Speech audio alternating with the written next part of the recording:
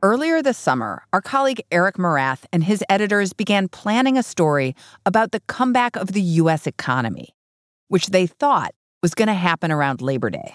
We had just got that June jobs report that showed 1 million jobs added, and we thought, wow, the economy really seems like it's picking up steam here. A lot of businesses were like, yeah, Labor Day, that's when we're going to make changes. So we thought, man, we're just a couple months away from this thing really taking off. But in July, as Eric was reporting out this story, he was getting a different message. When I was talking to people, they're like, yeah, I'm kind of skeptical about this. I'm not comfortable kind of going on the record for this story yet. Why don't you give me a call back in 2 or 3 weeks? When Eric called those people back, they were no longer predicting a recovery. I went to my editors and I was like, yeah, that story's dead in the water. Instead, Eric's been doing stories about how that economic rebound is faltering. Plans for conferences, reopenings, concerts are all being delayed.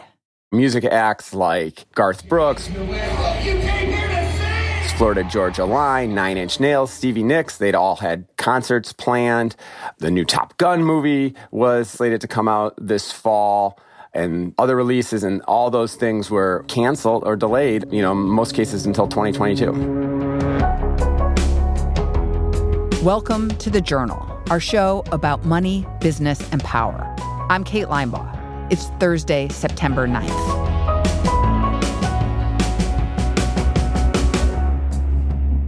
Coming up on the show, the dashed hopes of a quick economic recovery.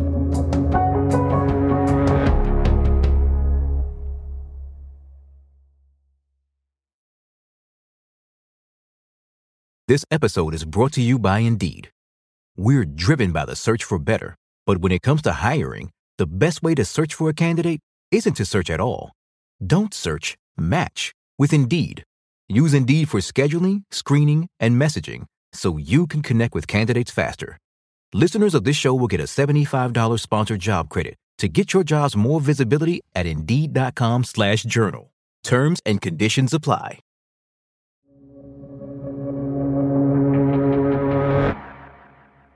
The economic data coming out this spring fueled hope that the U.S. economy was set for a swift rebound.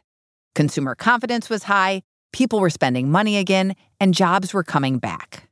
And so that was a really positive moment for the economy, and that raised expectations that we could get very near a full recovery of the 22 million jobs we lost in March and April of 2020, perhaps by the end of this year. And so there was this burst of optimism. Absolutely, yeah. New York and California were two states that had significant restrictions on economic activity or limiting the number of people that could be in a dining room, for example. Those all fell off in June. Baseball stadiums were at full capacity. Theme parks were open. We were ready for our exciting post-COVID summer. There was just a lot of optimism that this momentum that started to build early in the summer was going to grow into the fall because Americans had a lot of pent-up demand. People wanted to get out and be in the world again, and many of them had money to do it. We have savings. Those that were fortunate enough to keep their jobs through the pandemic didn't spend a lot of money on new clothes or traveling, go dining out. So they had money. And then we have all this stimulus sloshing around the economy, and people's savings rates have risen during the pandemic, and they seemed poised and ready to spend this fall. But then the Delta variant is changing the game. That Delta variant surging, ICU beds dwindling in hard-hit areas across the South. With mounting concern over the highly contagious Delta variant, Los Angeles County now urging its 10 million residents to once again wear masks in indoor public spaces, vaccinated or not. The Delta variant is about twice as contagious as other COVID strains, and it's driven up infections and hospitalizations around the country and caused businesses to pause their reopening plans. So by early August, economists started doubting their rosy predictions for the fall. When I was asking them about their kind of, near-term outlook, they said, I'm not nearly as optimistic as I was a month ago about telling you that we're going to continue to churn out 900,000, 1 million jobs a month. I'm starting to see some evidence that consumers are being a little bit more cautious and that businesses are just going to be a little bit more reluctant to add that next person. Not that they're going to cut and lay people off again like they did in the spring of 2020, but maybe I'm not quite as busy as I was, so I'm not going to hire that additional server. I'm not going to hire that next person at the cash register. So they're kind of tapping the brakes. Yeah, exactly. Sort of tapping the brakes. And how has this slowdown shown up in economic indicators? We certainly saw that in the most recent jobs report. We saw hiring slow to, just around 250,000 jobs added last month from, 1 million each the previous 2 months. And it was really important where that change happened. We saw restaurants adding hundreds of thousands of jobs a month after month, all this year. And in August, they cut 40,000 jobs. We saw construction sites cut jobs. We saw retailers cut jobs. Those are all jobs that have to be done in person. A lot of them are jobs that are contingent on other people having demand, other people expecting they're going to go back to the office and need childcare. And now we saw these childcare centers just a couple months ago. No one can find childcare workers. There's this huge crisis. And now suddenly centers are cutting a few thousand jobs in August. That just shows how dramatic of a turn we had in this economy. How are you seeing that play out specifically? So I spoke to this guy named Greg Greason. He owns a furniture store in Austin called Collectic Home. And they had sort of everything thrown at them in the pandemic. But things kind of started to stabilize, and he was seeing renewed demand. A lot of people have bought new homes or want to improve their homes, and they were buying furniture. And he was selling a lot of furniture online and selling furniture to folks there in Austin. But then last month, Greason experienced an ominous moment that would signal a change in his fortunes. He said it was a Saturday and he had some customers in the store and things were looking pretty busy, and then their phones started blaring. And I don't know if you've ever got like a tornado warning or a flash flood warning on your phone. Well, he said in Austin it's set up where they could put out a COVID warning. And they put out a warning that said even vaccinated people should be wearing masks and limiting unnecessary shopping trips. And buying kind of high-end furniture is probably an unnecessary shopping trip. Right there, his customers were kind of like freaked out. And it started to become very clear to Greason that the Delta variant was going to hurt his business's recovery. He said in the last 2 weeks, traffic has slowed down. He's seeing people less willing to make these big investments in new furniture and less people visiting to this store. So he doesn't know how long that'll last, but he knows for now it's cutting into his profit margins. He thought he saw the light at the end of the tunnel, and then it turned out to be a freight train coming at him in the form of the Delta variant. That freight train was headed for more than Greason's store in Austin. That's after the break. This episode is brought to you by Workday. Get the whole band together with Workday and pair finance and HR on one platform for an epic performance. With Workday AI at the core, you'll make confident decisions faster than ever, and you'll drive flawless business and finance operations with an agile platform that constantly evolves to future-proof your organization. Be a finance and HR rockstar with Workday. Visit Workday.com to learn more.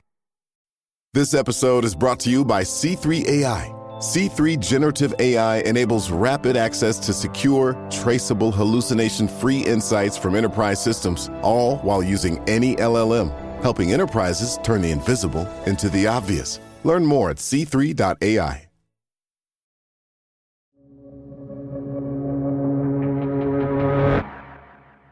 How broadly is the Delta variant hitting the overall economy? It's hitting every part of the economy, and it's hitting every state.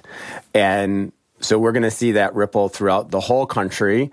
We thought the economy was going to find its new stride, its post-COVID, its post-stimulus stride, and that's just not happening this fall in the way economists thought, and many people, CEOs thought, economists thought, journalists thought 2 months ago. A lot's changed. One of the first places to feel that economic change was Hawaii. The pandemic had decimated travel and tourism, dealing a heavy blow to the state's economy. But then, come this summer, they saw sort of this great reopening. They saw a surge in bookings. They saw their occupancy rates returning to near pre-pandemic levels. People had money to spend. They were ready to go out, and Hawaii was a very attractive destination for them. And then this variant hit. And we saw in late August, thank you very much for joining us here this afternoon. The governor of Hawaii say, please don't come. It is not a good time to travel to the islands. And, that's pretty stunning because that's his economy, right? That's the governor of Michigan saying, please don't make more cars. As the governor of New York saying, Wall Street, we don't really need that. So when he said, delay your trips, because the Delta variant, because my hospitals are getting full and we can't treat people from everywhere else in the world that are coming to visit us, that was sort of a shocking statement. And we've seen already, even in the 2 weeks since then, a drop off in bookings. Now they're down about a third from their pre-pandemic levels and then got almost all the way back in mid-July. And when people push off going on vacations or even going to movies and concerts, it saps the economy of its lifeblood. Consumer spending. I'm a big Top Gun fan. I'm actually looking forward to that movie coming out and bummed that it's not. And, think about that, right? So, if I was going to go out with my wife and see Top Gun, then we're buying movie tickets, but then we're buying popcorn. We're probably going to dinner beforehand. We're paying a babysitter. We're paying for parking. We're putting gas in our car. Think about that. Now think about that times millions and millions of people, times seeing 5 or 10 movies or concerts or football games this fall. And that's a lot of money for the economy. That's how the American economy moves. And so once you start taking those away, that dampens this expectation that we're going to grow at a rate that we haven't seen since World War II. But this moment that we are going into with the Delta variant sort of holding back the economy is not a return to March of 2020. We are not seeing a full economic shutdown. How are these two moments different? Yeah, the two moments are very different. We still expect that the economy will grow at what is historically a pretty strong rate, and we expect that employers will continue to add jobs. In fact, I was speaking to the job search site Indeed, and they said, they're seeing still pretty strong demand for jobs that can be done from home, software developers, finance jobs, and they're seeing plummeting demand for jobs that require you to be there in person, like working at a restaurant. And so we're going to still see some job growth. We'll still see, pretty good economic growth coming out of a deep and brief recession, but it's just not going to be the level of growth that was anticipated even a couple of months ago. So it's a slowdown, but not a return to a recession where millions of jobs would be lost and the economy would contract. But it sounds like, from what you're saying, the pain of the slowdown that's being caused by Delta will be felt at the sort of lower end of the economy. Absolutely. And I spoke to this Indeed economist. He said it sort of feels like we're climbing up a spiral. A lot of this looks really familiar, even though we've made some progress. And what he means by that is that when you see an increased number of cases lead to additional restrictions and caution from consumers, that hits the people that work these jobs that tend to be $10 to $15, $16 an hour jobs at restaurants, as clerks at retailers, as working in a hotel, working in an airport. And those were the very people that just 18 months ago were the most likely to lose jobs. And we, in fact, know that a higher share of those folks are people of color. We know that a higher share of those folks are women. And so some of the very same people that were impacted by the coronavirus recession last year could be the ones that are impacted first and most by a September slowdown this year. But there is a difference in that there is less government support. Right. Instead of being able to have your income nearly fully replaced or fully replaced by unemployment benefits will be less generous. And if you were a certain type of worker, like a gig worker or a self-employed worker, you might not be able to get onto benefits at all.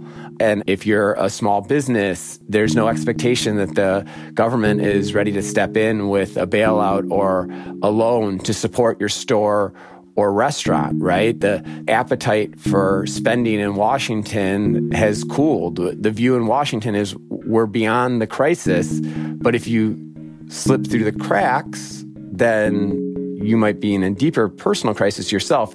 Even if, the large companies, the Walmarts and Amazons continue to see growth and improvement, that doesn't mean the Main Street retailer will, and doesn't mean the Main Street consumer will. So what's happening to Top Gun? So Top Gun has been put off now until the spring. It won't be coming out around Thanksgiving this year, so that it just shows that we're going to be in this prolonged recovery.